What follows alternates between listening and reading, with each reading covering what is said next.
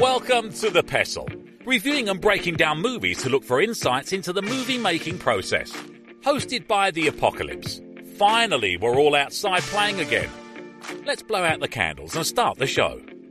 Welcome, everybody, to The Pestle. Today's show is brought to you by Nuka-Cola. Annihilate your thirst with an atomic blast of Nuka-Cola. Welcome. How's me doing voiceover voice? Welcome, everybody. I was just going to say. I am Wes. And I am Todd. And what would you say we do here, Todd? That's also my my Office Space voice. What would you say you do here? I would say we like to watch movies and then talk about what we see in them from the perspective of a granular perspective. I would say. Not so much as the details here and the details there, but more of like hey, did you catch this? Did you catch that?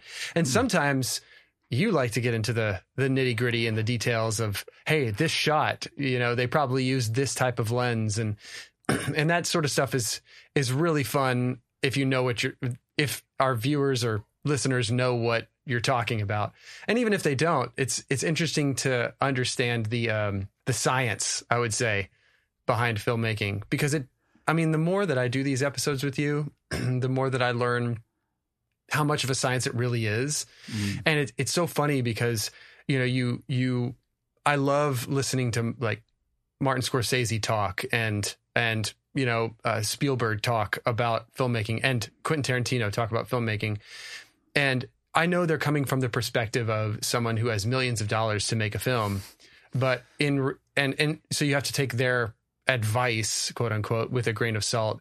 However, there are some details about it that just make sense, and that if you're in it and doing it, you can step back and see, oh, there is a broad stroke you can make with filmmaking and storytelling in general, that can surpass the budget or lack thereof, that can surpass the help and the crew that you don't have, And that's where I like to talk about, like those, overarching things. And you do too. But once you get past those things and you're talking about like, okay, well, now that we're able to tell a story with no budget, if we had budget, what could we do with these details?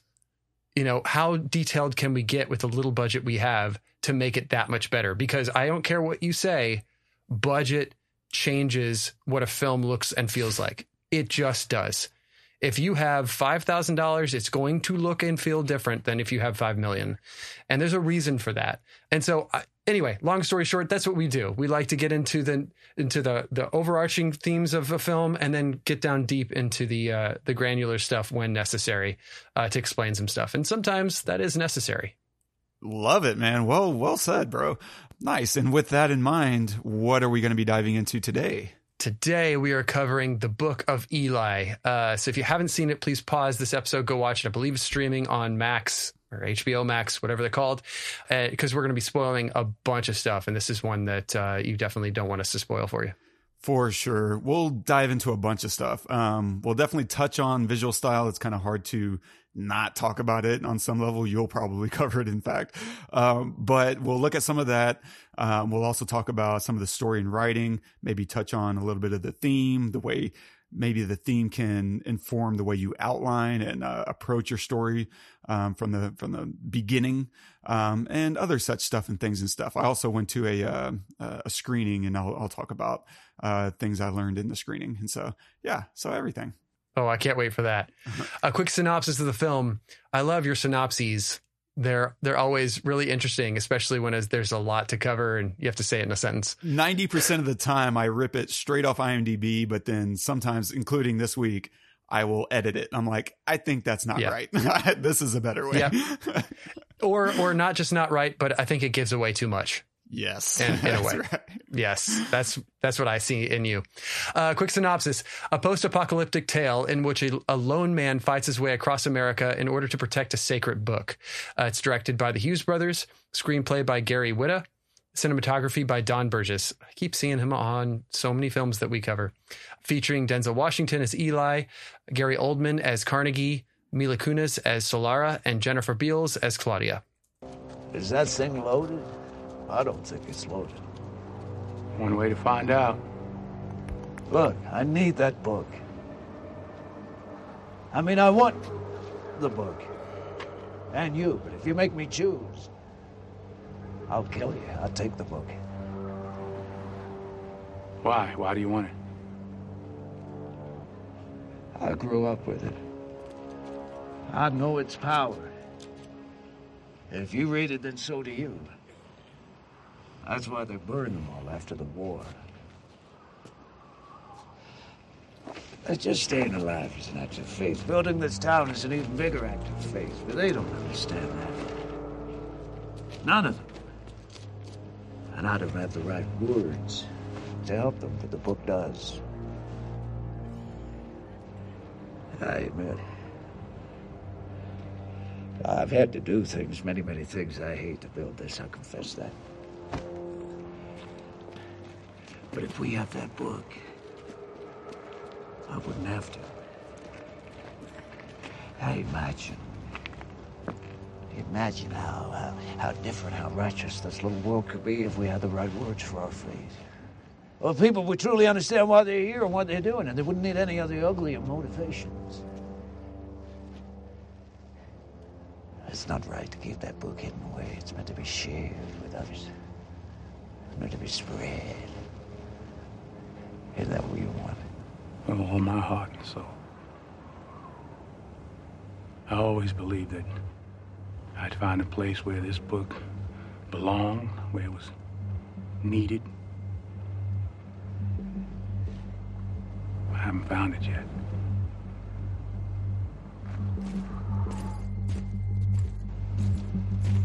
I love this guy. So, Book of Eli, man. What do you think? So good.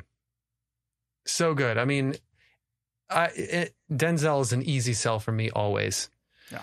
The man is just so nonchalant that it's impossible to not believe him. There's no ounce of I'm trying to act in anything that he's ever done.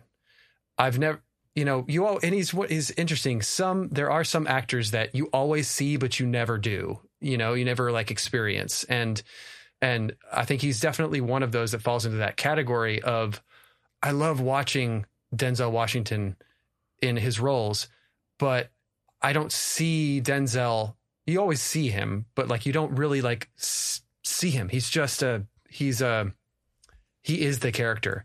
I think this is one of those great examples of that, where he has this perfect air about him of silent but deadly, for lack of a better term. Mm-hmm. He's a warrior.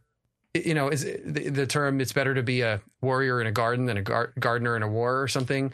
And he's definitely a warrior with the vibe of a gardener, of being in a garden. He has this way of giving you this sense of ease in a scene like that, where you're thinking, and this is a perfect example, by the way, of putting your character in a position where you have no idea how they could get out, right?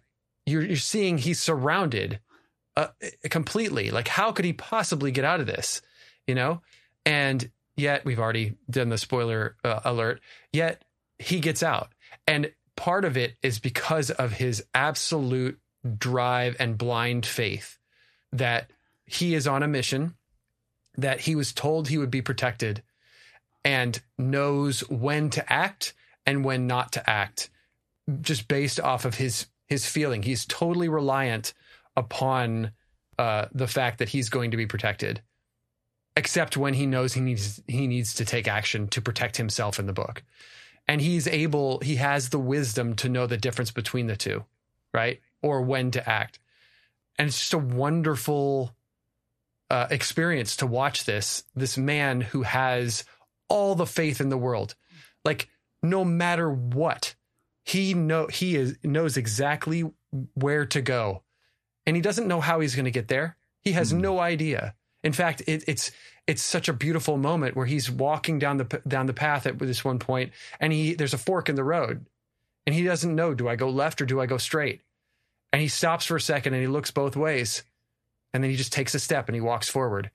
It's just an act that alone is an act of faith that he has to take, a decision he has to make. And just seeing that, it has been such an easy thing to cut out of the film, but it was so important to have a little 10-second clip of that showing that everything that this guy does is out of faith. If he's going to cut off your hand, it's out of faith. It's out of like, I need to protect this book, and I know that these guys will kill me. I have to kill them. And then at the end of that whole scene where he's at the very beginning where he kills all those guys under the bridge, that one guy who he cut his hand off, he knows he has to kill him because otherwise that guy's going to come back after him. His only goal is to protect that book.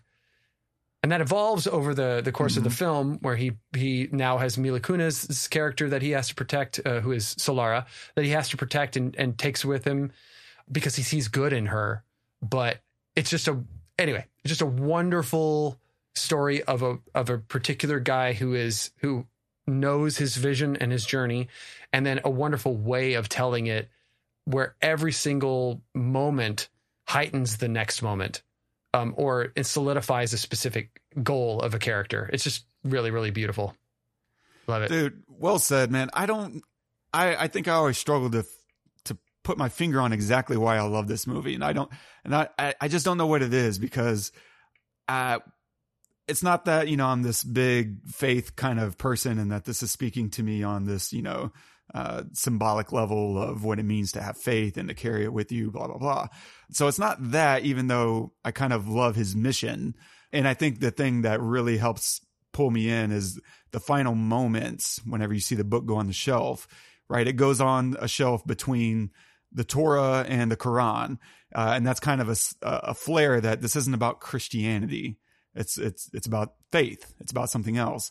And that's a beautiful picture that they're creating this world that isn't going to be determined by any one faith. It's opening up faith to everyone. And all these roads, all these avenues are available to everyone. And I so appreciate that little finesse, that little touch that they put on there to just let you know that it's not really about this faith.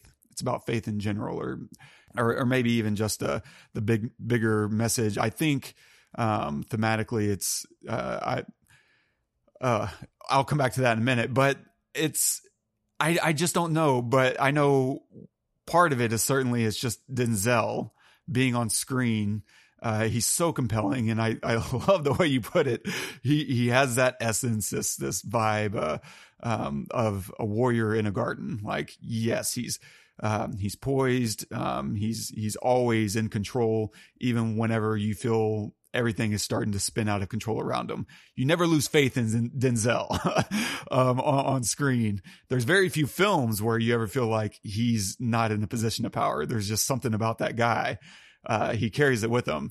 And then watching in a film like this, it's all heightened to a whole other degree whenever, that bridge scene at the beginning is one of the greatest fight scenes of all time. Like, it's up there. It's got to be top 10, if not top 5. And I don't even know what those others would necessarily be right off the top of my head, but I know that's in it. I do know that. It's just so good and so fast. I think that's the other thing that I really love about this film is you never get a sense that the fight sequences are there to be fight sequences. They're there to serve a purpose in the story and to convey something about the characters. And so nothing ever feels spectacle for spectacle's sake. It's always there to drive the story forward in one capacity or another. And I think that pulls me into the drama of this world instead of just feeling like, oh, I'm settling in for an action film. It's like, no, I'm settling in for a drama that has some action in it. And those are just two completely different experiences, right? You go to a John Wick film to see the action. You come to this film to see some drama and then see some hands get chopped off. That's cool. Yeah. I don't know. I can't put my finger on it. I think part of it too is the genre. Like, I love apocalypse films, and not a lot of, it's hard to pull off. I don't know how many apocalypse films really sell their own vision. A lot of them feel like they're part of, this genre's oeuvre more than they are its own film. I walk into this film and I'm like, I'm watching the Book of Eli. I don't think, I'm watching a post-apocalyptic film. That just happens to be the setting that carries this story forward. And it's part and parcel. You can't have one without the other. But I feel like the story necessitates the setting more than inversely. Yeah, I don't know.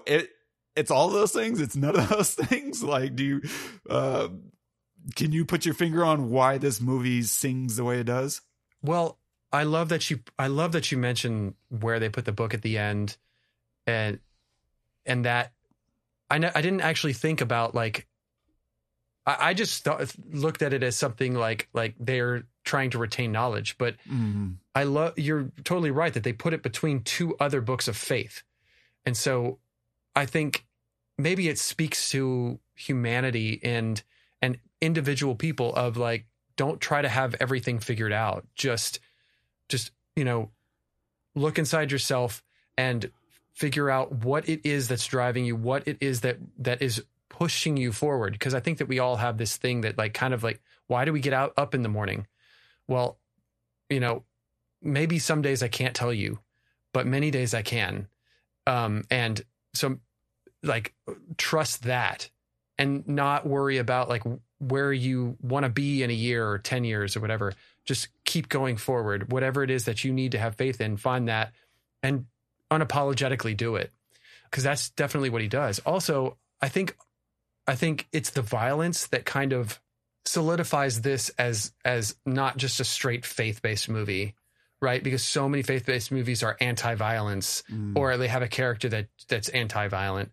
And I mean, even Batman, he's violent, but, like, he won't kill people, but you have this guy who's supposedly, like, super religious and like more than anybody that you'd know. And he does not hesitate to kill you in a second if he thinks that you are going against him or trying to get the book.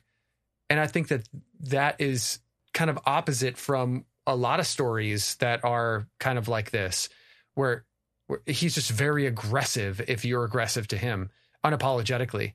And that probably kind of seeps into your bones of thinking of, like, making it okay to fight for this thing that you believe in. I don't fully know. And it's Denzel and Mila Kunis. So right. I got you. You got me. I mean, yeah, it's all good there, right? I will say, like, I finished, kind of put a pin or a button on my first and last previous feature script that I finished. I did a big rewrite after I said I'm not going to do it myself just yet. Instead, I'll do one more draft where I throw budget out the window. And this goes back to your point when we started. There's so much more you can do when the budget isn't 5,000, when it is 5 million. And I finally put that hat on, like, okay, in this script, without completely changing the entire script, what would I do that I couldn't do on my own if I threw it to, Legendary or some other big studio, Lionsgate? What would I do with that $5 million budget if I could have it?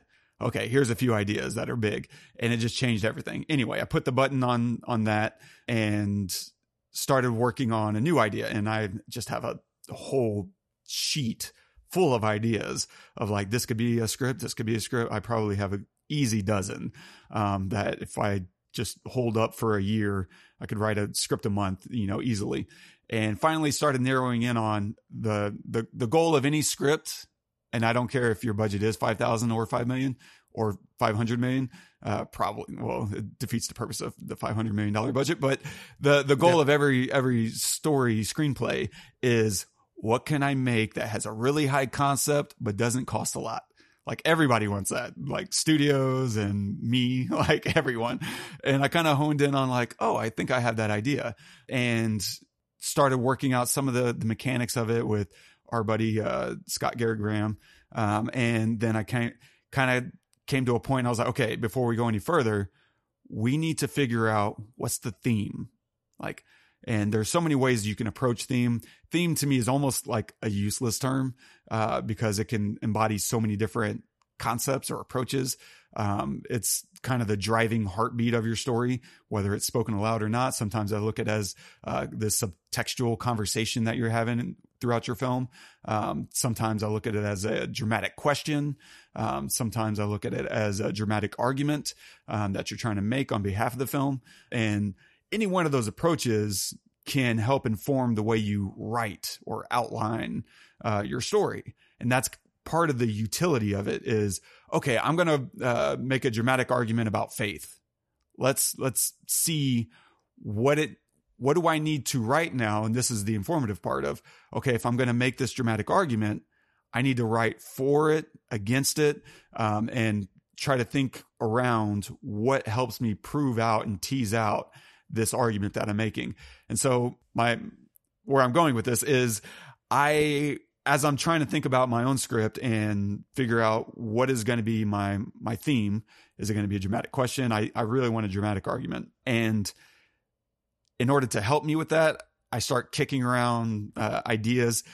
It helps me a lot to just start reading other people's thoughts and ideas about theme. Because maybe they'll say something that triggers the thought, right? It's a way of kind of stretching for me. And so I started Googling and I started going through forums, and I found a forum that I've never seen before. And they start talking about, it becomes this like 40-page fight between screenwriters about theme and what does it mean? Where does it come from? How do you approach it? What's the point of theme in the first place? And blah, blah, blah. And some of them start bringing up examples of theme. And I forget one of I think Nemo is a big recurring one because one of the writers, Craig Mazin, uses Finding Nemo as like his perfect point about thematic writing. And his big phrase is central dramatic argument, and which seems a little bit laborious, but whatever, floats your boat. And so he kind of goes through that. And then another writer pops in completely randomly, I promise, like 2 days ago, because this message board is like 12 years old, 13 years old. And someone brings up Book of Eli. Like, I was like, wow. They bring up like 3 different movies. And the third one, I think, is Unforgiven. And one of them is Book of Eli. And I was like, well, okay, I can't stop reading. I'm still in research mode, but it does violate my principle of, reading other people's thoughts about a film that we're covering. And along the way, someone was like, actually, Gary Whitta said what his theme was, and it's XYZ. And someone else was like, well, that actually proves my point, because just because he phrased it this way doesn't mean it can't be rephrased in another context. That is still the exact same concept, just, different utility and approach.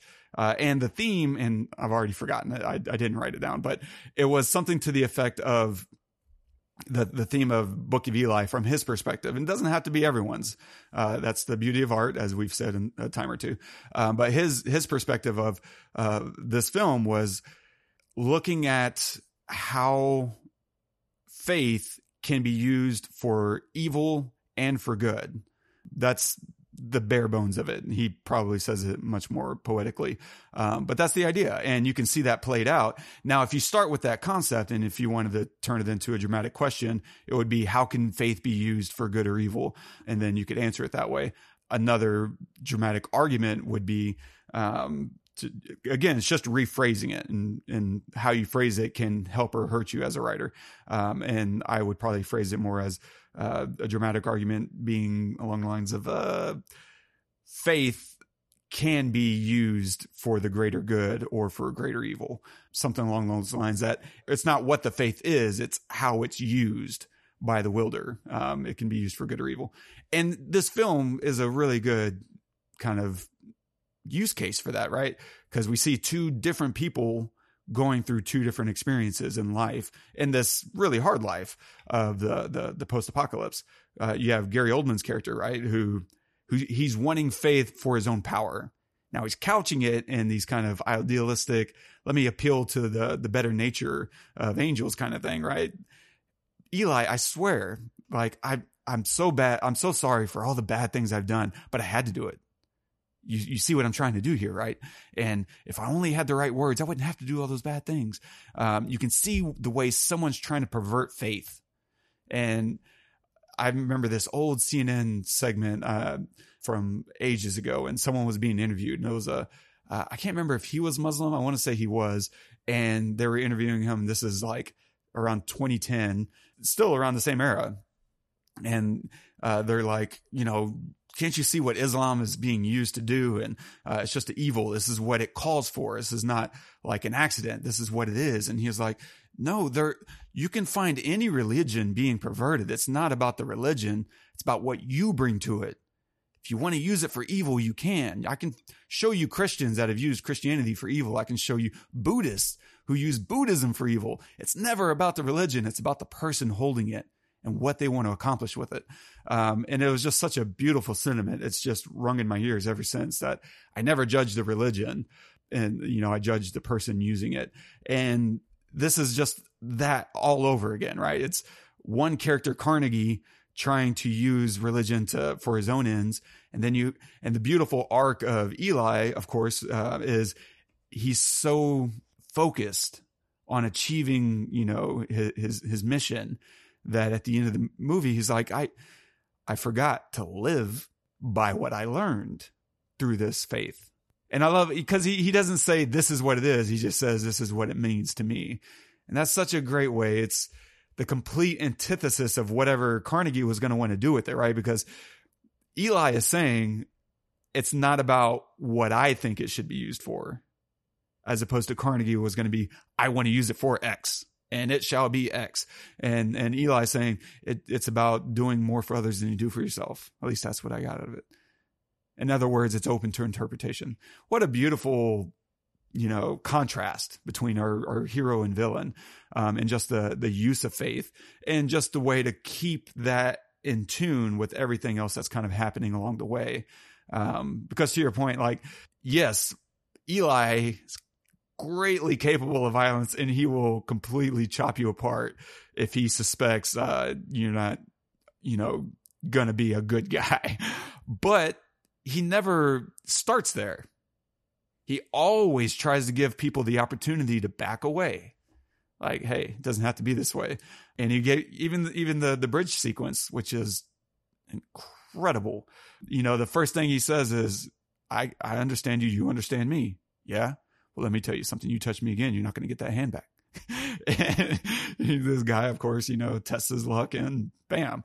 But that whole sequence is fantastic. I even love, it just establishes the shot really well with this wide aerial shot, and then we cut in to this perfect, beautiful contrast of Eli walking in from under the bridge, silhouetted against the background, and we have this kind of wide two shot that we enter into with him in the background walking in, and the woman in the foreground, and we just kind of dolly to the side of her as we're kind of establishing our 180 rule. We reverse angle for the whole fight sequence under the bridge, and it's so good. Okay, obviously the silhouettes are beautiful, but it's choreographed to absolute perfection, because you have to understand the way they visualized that fight was to be in silhouette. And in order to do that, it needs to remain perfectly clear what action is happening, who is whom, and allow the viewer to fully see everything without having to actually make out any details whatsoever. Like, that's a lot of pre-visualizing and working through with the stunt team of, okay, let's make sure that whenever this works in perfect black and white, if we were to just have a black and white image, can we understand this sequence? Do we understand who Denzel is? Do we understand who the bad guys are? Is there ever any? And so you have to figure out the silhouettes of the characters themselves. You have to make sure the fight is happening in profile, right? In parallel, so that, we don't get caught up in confused in the depth, right? And so the characters have to be lined up, but it also has to feel motivated for everyone to feel that way. And so you're working through a lot of the, not just how the fight should happen, but why it's happening, so that everything feels honest. It never feels forced. And that's just, hats off to that stunt team. And obviously Denzel for being a badass, because that's a one shot. So I got to see a screening of this, and I double checked the date. It was January 11th, 2010. And so that was over 13 years ago. And so if I don't remember a lot, forgive me, but I do remember some stuff, despite, again, being 13 years ago. It's very clear in my mind, that whole moment. But saw the screening, and the Hughes brothers were in attendance. And so I just got to listen to them talk, for 30, 40 minutes about making this film. And one of the first things, of course, you watch this movie, and it's funny because this scene probably happens like 8 minutes in, and it just holds the entire movie. And you come out of the movie and you're like, hey, I got to ask about that bridge scene. And he was the main thing I pulled out of that, other than it was laborious and took a lot of work. Denzel had to drop some weight from some other roles he was coming out of. And it took a lot. It took a lot for him to get into shape to do this. All these sequences are tough. But the thing that I took away is they pointed out how he operates best when he's waiting for people to come to him. And we can see him just dice everyone effortlessly. And the one time he gets his ass handed to him in that fight is when he tries to go to the chainsaw guy. He's now on the attack, and suddenly it's like he got punished for it. And so once he regrouped and let the attack come to him, then he diced him apart again. Like, it was indicative of the mentality that this guy needs to be having. He's not there to be a force for attacking people. He's there to be a force of peace, ideally. And if not, then he handles accordingly. Yeah. And so it's rooted. And then, of course, it also plays into the idea of his eyesight being an issue, which I'll tell you what they had to say about that. That's another thing that I recall. But I'm curious, how does that affect your viewing of the movie, if at all? Oh, I mean, it solidifies, like, honestly, how I felt, because you were talking earlier about him, being about faith being, it could be good, used for good or bad, good or evil. And it's easy to say, oh, well, Eli was going around killing people, what was for his cause, just like these other bad guys. But the difference is that one little thing of he's doing it out of defense, and he's not doing it immediately. He gives the option for people to back away. I may have cut out. What? I was asking specifically about the eyesight thing. I mean, feel free to continue that thought. I just want to make sure. I was asking, how does the reveal at the end about the braille and the eyesight affect your viewing of the film? Oh, totally didn't get that. Sorry, yeah, missed that. Sorry, yeah, all good. I think we cut out just for a hair second. Okay, but feel free to finish your last thought. Sorry, I think we also have a crazy lag happening right now too. Okay, I think. Sorry, that totally messed up my train of thought. Sorry, man. I think what I was trying to get at was the him trying to. I'm sorry. I totally lost my train of thought there. My fault. But I mean, okay, if we want to talk about the ending and the eyesight thing, Faith is blind. That could be an homage to that. And the book is in safer hands than you actually think, right? So this whole time we're thinking towards the end, I can't believe he gave up the book. That can't really be the book. Maybe this is just the cover. And in fact, I forgot about the Braille aspect of it. And so I didn't realize, I thought maybe that's just the cover and the book is actually still with him. And then we come to find out, no, the book is actually in safer hands than you think, right?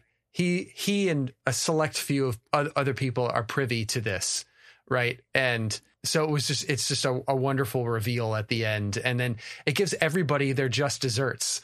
I feel like it gives Claudia her just dessert too. She's able to say, go screw yourself to Carnegie.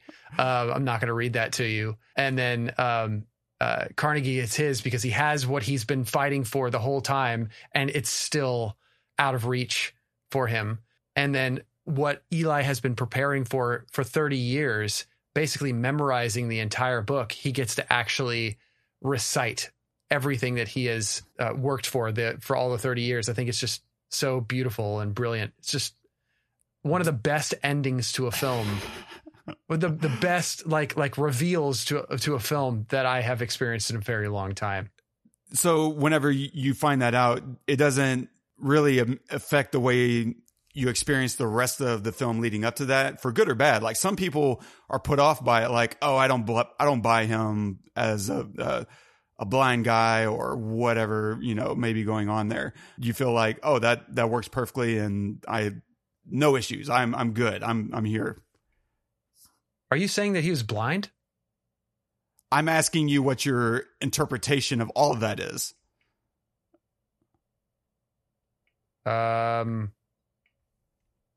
What do you think? Do you not think he's blind? Or do you think he just happens to read Braille? Yeah, I think he just happens to read Braille. I never once got the sense that he was blind. Is he blind? I mean, that is the question. What about there's a whole shot. That's where we're having the disconnect, because there's no ounce of me that thought he was blind in this whole thing. Oh, that's hilarious. Yeah.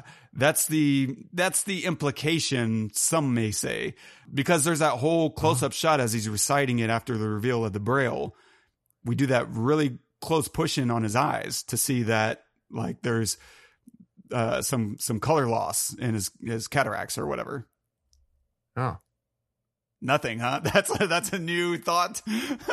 That is a 100% new thought. I mean, it might be that he's going blind, but I feel like after 30 years, and maybe even before.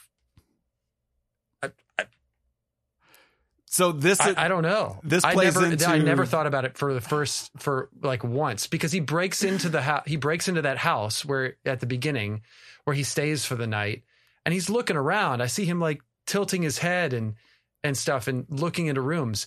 He might be like going blind, but I never thought of him as actually blind. Yeah. Okay. Like my first time viewing it, that jumped out at me because the whole Braille reveal. But along the way, I mean, we have all these moments of him smelling things, right? Like under the bridge, the first thing he says is, the nice thing about nobody showering anymore is I can smell the hijacker a mile away. And of course, the guy says that the leader of that gang is like, it's impressive. That's the thing he says, right? It's impressive. You could smell us. Like, what's that say about our hygiene, boys, or something like that. Yeah. And along the way, there's all these other little moments of his scent and his hearing, and the whole reveal of the book is in Braille, coupled with the close up of the eye, led me strongly to think, wait, he's blind, and that's also why Carnegie is freaking out. He's like, no way he is. The implication again being, no way he's blind. It's just never, spoken aloud, of course. Yeah. So, okay. I guess it makes our conversation a little less interesting because you don't have a strong opinion. But that was a question posed to the Hughes brothers, of like, is he blind? How is he able to do all that according to y'all? How strict were y'all in filming that?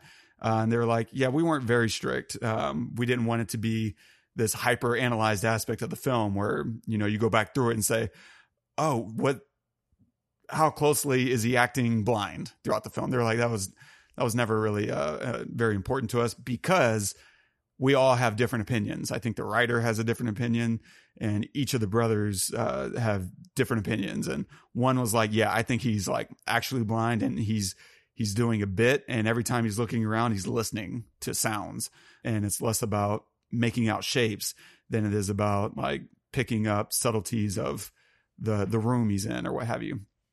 Just like whenever he's in the gunfight in the street, he shoots back. He never starts shooting. It's always, oh, this guy, a bullet came from over here. I'm going to turn and react to that. A bullet came from over here. I'm going to turn and react to that. He didn't aim at Carnegie. He hit him from shooting someone else.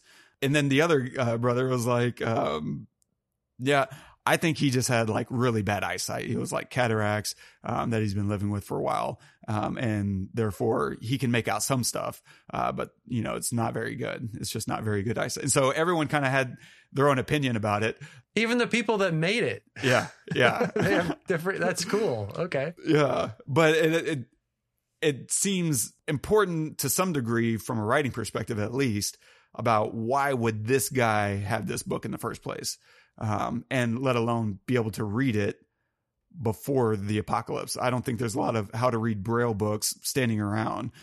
just, laying around after nuclear annihilation.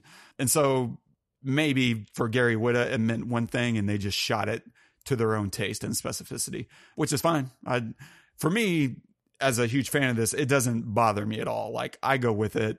I watch it a little bit here and there, but it never really pulls me out. I'm so with the characters in the story that I'm fine. Like, yeah, I take it as, I like the cataract perspective personally. I'm like, he can make out some stuff, but mostly he's reacting in fight sequences to sounds and movement, and that helps him. Yeah, me too. I kind of would rather fill in a backstory where maybe he had a daughter who was blind, who's now deceased, and so that's how he knows. Like, whatever. I'd rather this guy knows Braille, but he can see. That feels more believable, quote unquote, than a blind guy who can shoot somebody off of a rooftop just because they shot at him in a gunfight. Like, I just, it's hard for me to buy that. And all just the way that it was shot, because I never thought it, not one time, even after knowing that the book was in Braille, did I ever think that he was actually blind ever.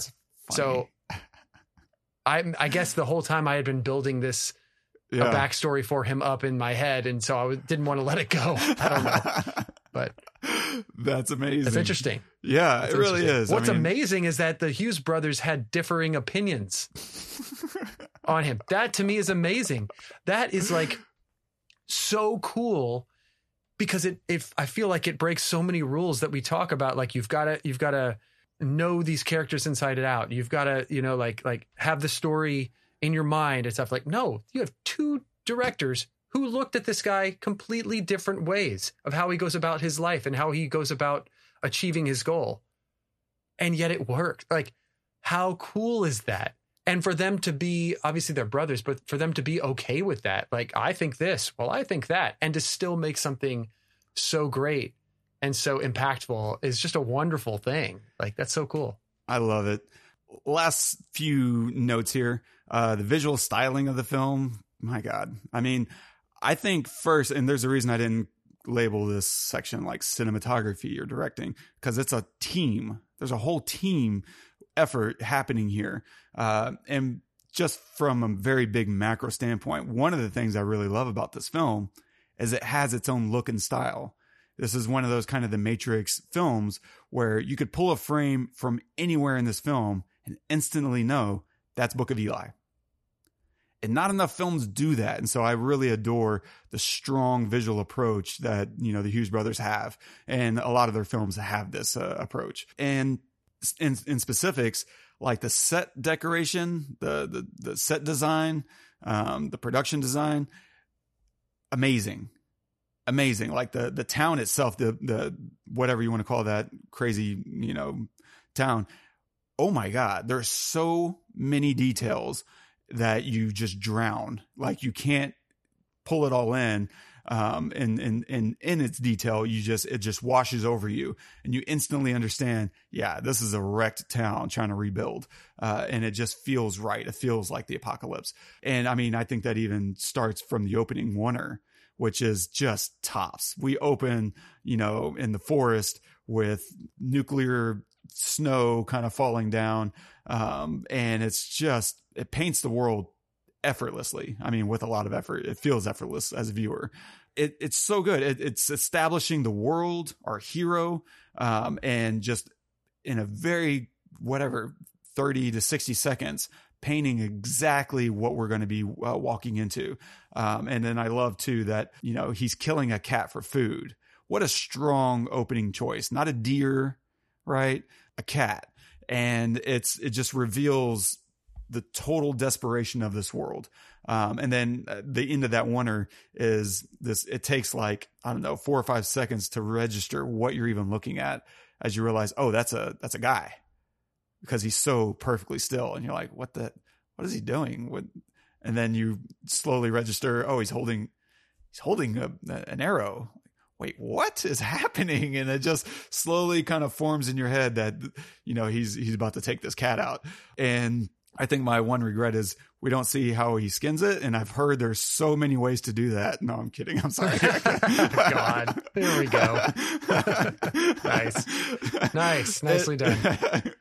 But the opening, I mean, the first, hour and a half, really strong color choices, right? The outdoors are very black and white, right? Almost it's desaturated, but it's hard to tell. And this is a tricky decision that you have to make. How much of that desaturation is on set versus in post? Like, how much are they doing this later in the film, like in the color grade and going in power windows, like, okay, let's desaturate this. Instead, a lot of that you can do through your actual wardrobe selection. Like, oh, let's desaturate everything. That way, it's a little easier to keep your skin tones nice and sharp and bright, the right color that you want there. Or not. Or maybe you just, take it down to 25% saturation in post, maybe a combination of the two. I think it is important to figure that out ahead of time, though, because if you start that process with the understanding that we're going to paint and choose our wardrobe coloring based on more muted, desaturated tones, you will screw yourself over in post whenever you take the saturation even further. Then suddenly you're almost getting black and white whenever you're not actually supposed to be getting it. And you're just creating more work for yourself in the color process. And so figuring that out ahead of time. It's almost like I totally agree. It's almost like more important to work with your team, your set team, your wardrobe team when you're doing something like this. You can't have a lot of blacks if you're going to desaturate everything. Then you have nothing, no texture to go off of, right? You have to have something that will look dark, but has hues to it, depending, you have to do a lot of testing as opposed to like, okay, well, we want to focus on red in this scene because of that. Okay, well, we find the right hue of red and that's fine. It's much, much more in depth. I think that's a great thing to call out there. That's why they call them the Hughes brothers, by the way. Oh, sorry. Oh, God. Okay. All right. They come in threes. I'm expecting one more. I'm saving a whammy. No. Okay. But the indoor stuff is a lot of warmer tones. It's rusty. It feels patina, like everything's been oxidized. And it just feels like the world is perfectly represented through the color choices. And so in every phase of visualizing this world, it's just perfectly established. The set deck is in harmony with the color grade, is in harmony with, the sky replacement. And my God, they did so much sky replacement in this thing and it works. Like it just works. I think it's all beautiful until we get to the West Coast, and apparently the apocalypse has to end in San Francisco because we get there, right? Suddenly the sky, we get our blue back and we get this sense of hope. The rewarding of our faith, or however you want to interpret that. Maybe life is growing again out here.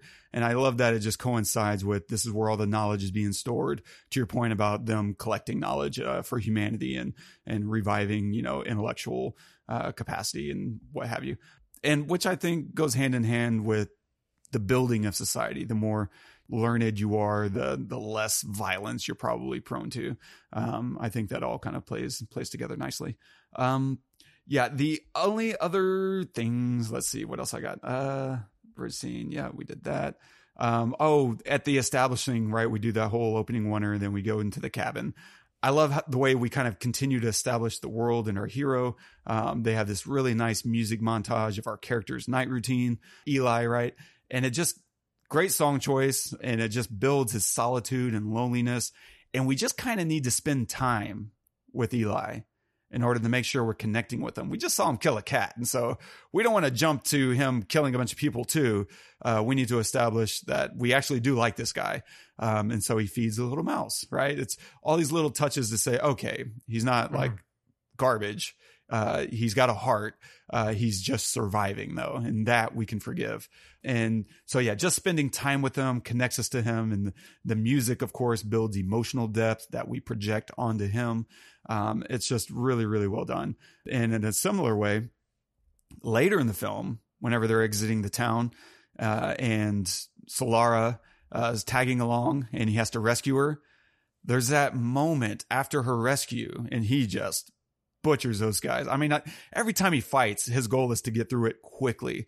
And again, I just respect this movie so much for getting through the fight sequences with a nice flourish, but also efficiently, because that's Eli. He's efficient. It's not about dragging it out and looking cool. It's about winning, and that's it.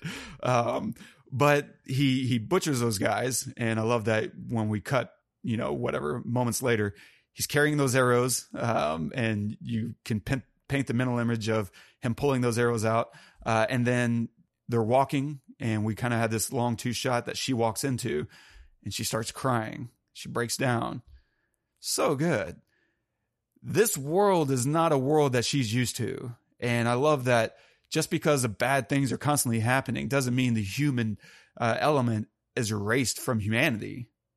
We need to see that she's not over it yet. She's going to need a minute over narrowly escaping rape and murder. Like, let's make sure emotionally that's still washing over her. And it's just a beautiful little extra moment. And they fill this moment. This movie could have been chopped down 20 minutes, but you need those 20 minutes to build your characters, build some humanity into everyone. And my last thought is you could look at this movie and outline it. It's not a lot. It's not a lot happening, right? We're going to establish the world. We're going to establish our character. We're going to see him kick some ass under the bridge. And now we're kind of building up his personal, not just threat, but what he is and isn't trying to do. And we start to get a sense of his goals, and we're mentally slowly building up like who he is. Enters a town, and you could keep kind of checklisting. And once you get done with this outline, it's not a lot. There's probably like 9 or 10 things on this checklist of the outline. And so many of those things happen in one location, the town, that it's deceptively simple. And my point there is, if you're out there writing a story, building an outline, you may not need as much as you think you do. It's deceptively easy once you understand what your goal is, what's your theme. You can really hack away a lot of what doesn't need to be there and just focus on what is my story about. Anything that isn't helping that case, I don't need it. It doesn't matter if it's a cool scene. I'm sure they had a lot of cool fights, that they could have went to, and they said no. The only fights in this movie are the ones that he has to have.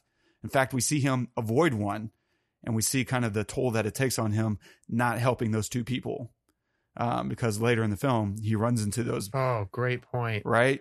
And he runs into those guys again, and he's much quicker to react than any other time, because he's like, I know what this guy's about already. I've already judged you. Boom. And I love he lets him go, and he just collapses at the bar. Yeah. Anyway, that's the quick and dirty version of my Book of Eli. I love it, man. I think this is such an underrated film. It's just a wonderful experience in my totally submission. agree. I don't think that anybody else could have played it as good as Denzel. I just feel like such a great casting for that. It's so one of the other things I remember from the Q&A afterwards is how they got Gary Oldman. Is they had Denzel, they were working with him. And as they were working through certain scenes, Denzel would be like in rehearsal, like, how Gary would say this? Gary would, bam, like, I love this guy. I'm telling you, man, Gary, like it would be interesting. And he just kept Denzel kept envisioning Gary Oldman here. And after a while, they were like, wait, you know what? Let's get Gary. Let's get Gary Oldman. And they checked, and the stars aligned, and he was able to do it. And they were like, and the amazing thing is, everything we thought he would do, he did the opposite. Like, he just showed up and he did something completely different. And it was wonderful. Like, obviously it's Gary freaking Oldman. Yeah. And so the last thing I'll say is the sound in this film is amazing.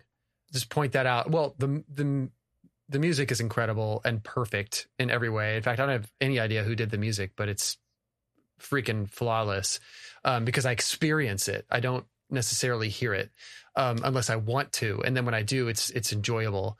But the sound is so good. Gary's voice in that clip you played is unbelievably powerful and deep and heavy and weighted.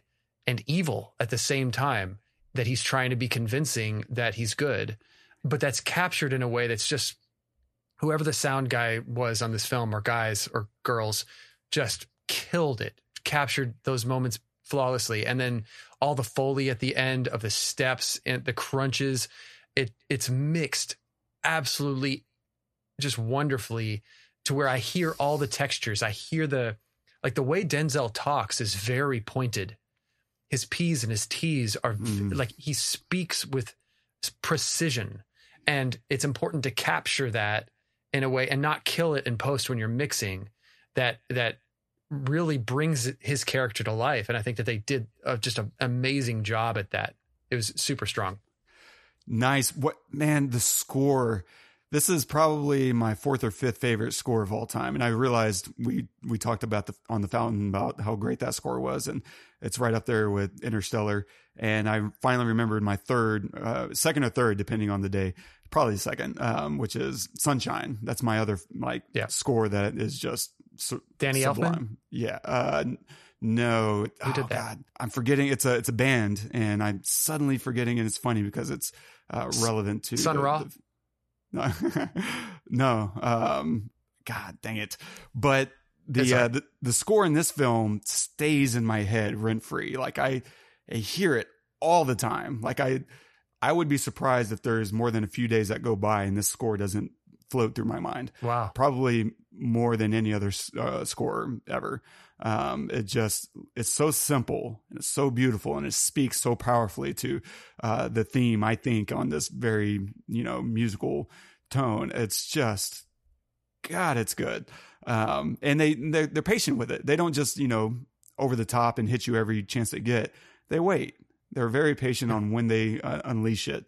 And this does feel like an unleashing, I adore it. I don't know. Did anything pop out to you about the music or the score? It's perfect. It feels lonely yet vital at the same time. It feels pointed, like there's a reason for it to be there. Like you said, they don't just use it all the time. It feels like if I heard it outside of the film, I would know it. So memorable at the same time, but it doesn't distract from the story. It motivates the story, which is the sign of a great score. It just, and it bolsters all of the other, like the actual music that Denzel listens to, like the choices of what he's listening to and what the score is doing is just, they are very symbiotic. Yeah. And when it's not there, it's also important too. It's just so good. Like the choices they made just are super strong. So dang good. Nice. What are you going to recommend this week? Oh, that is a good question that I am not prepared for. What are you going to recommend this week? I'm going to recommend a Netflix show by A24. It's called Beef. And it's so good. It's Stephen Yeun and Ali Wong. And it's everything you would want from an A24 series. Like it's a limited series. It's really strong storytelling, really strong characters, surprises galore. It'll have you feeling some kind of way. Let me put it that way. So Beef, I know they probably could have found a better title for it, but it's what's for Netflix. Beef is what's up. Anything come to mind? Is there I've been digging into this Waco American Apocalypse on Netflix, and that was what I had in my head, but I didn't think about it, which is, kind of goes along with this theme, but it's just really interesting because I remember this happening and I remember what I was told, and, going in and watching something like this where you have Branch Davidians they actually interview, it just makes it really interesting to see a different perspective. Not saying that it wasn't, I'm not saying anything about either side. I'm just saying it's very interesting to see another aspect of this, because look, I don't care what you do with your life and what you believe, you do it. As long as you're not hurting other people or forcing people to do stuff, I'm good with it. But it's just an interesting perspective that I'd never thought about too. So yeah, Waco American Apocalypse. It's a Netflix doc, and it's really well done. Nice. Great recommendation. Stay tuned for next week. We're going to take a look at Danny Boyle's Slumdog Millionaire. That'll be fun. I'm excited about that. And if you're enjoying the show, don't forget, drop us a review. Don't forget to subscribe. Leave us a note if there's something you want us to talk about or the kind of things you find interesting. And if you want to leave a note on this episode, you can do that at thepestlepodcast.com/the Book of Eli. And our quote of the day today is from St. Augustine. This is an incredible quote. There is no saint without a past, no sinner without a future. What? I mean, how heady and yet how poignant and true, you know?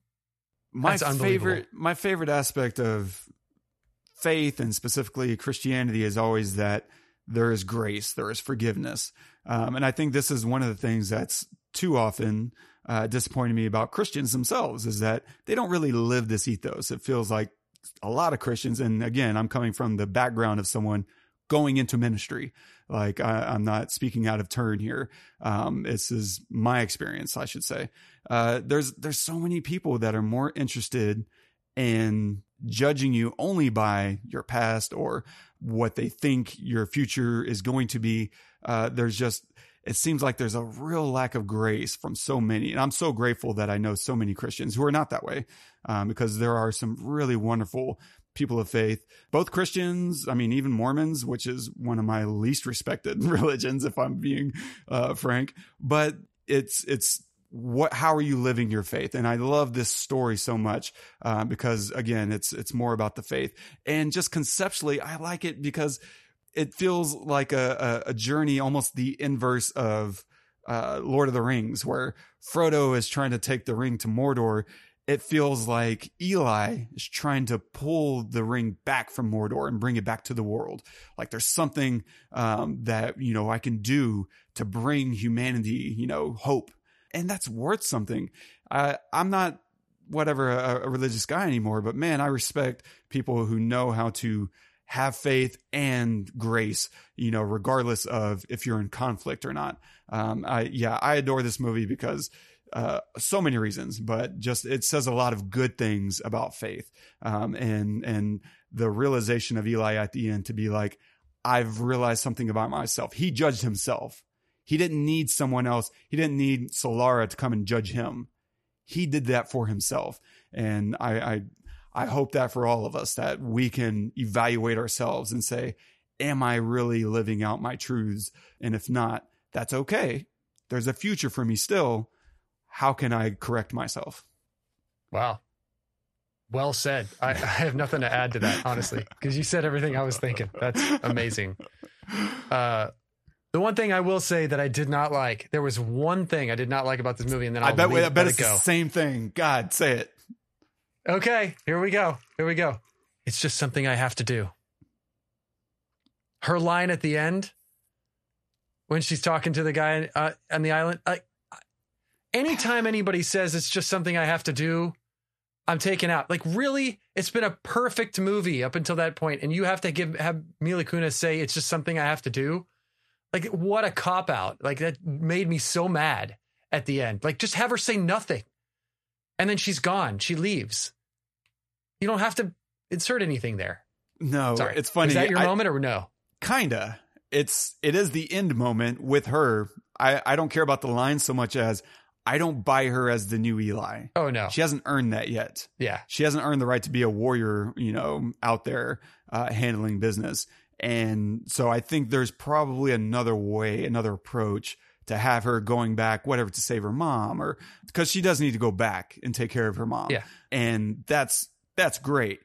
But positioning her as this new Eli is really out of bounds. I'm like, I don't. Where she puts his sword or knife or whatever in the back. Yeah. Like, no, she hasn't earned that. She hasn't earned that. Like, that level of skill and fight, she is not prepared for. She is going to die within a mile.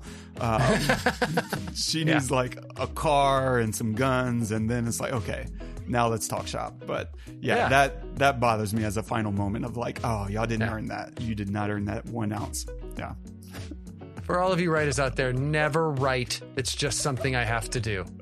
I have a There list. are a few lines. There's a list, right? We've talked about this. Oh, There's a yeah, list of lines that just should never be used ever again. Jokes. Yeah, there's this great list from Workaholics. I'll add it to the show notes. Yes. Of jokes that should never ever be used. That's great. I have another list of things that I look for in crappy films. One of them, I'll just give you my top bugaboo, is I still can't believe. That's the worst. Flare bottle rocket of exposition is coming at you right now. I still can't believe you're getting married tomorrow. I still can't believe it's been 20 years since I last saw you. Whatever follows, I still can't believe. You're a shitty writer. Rethink your dialogue. That's a great point. I love it. Oh, man. Yeah. All right. Well, I'll look out for that on any film that I ever see now. That's right. I can't unsee that. You cannot. Oh, this has been fun. Thank you guys for joining us. Hopefully you enjoyed the episode and our deep dive into the Book of Eli. Make sure to join us next week, Slumdog Millionaire. It's going to be a lot of fun. And please subscribe, review us wherever you get your podcast, and share us with your friends because it all helps. And if there's a film that you'd like to see us kind of dissect, please let us know. Sometimes we do those as well at request. Not always, but we do when we can. And until next week, I'm Todd. I'm Wes. Go watch some movies.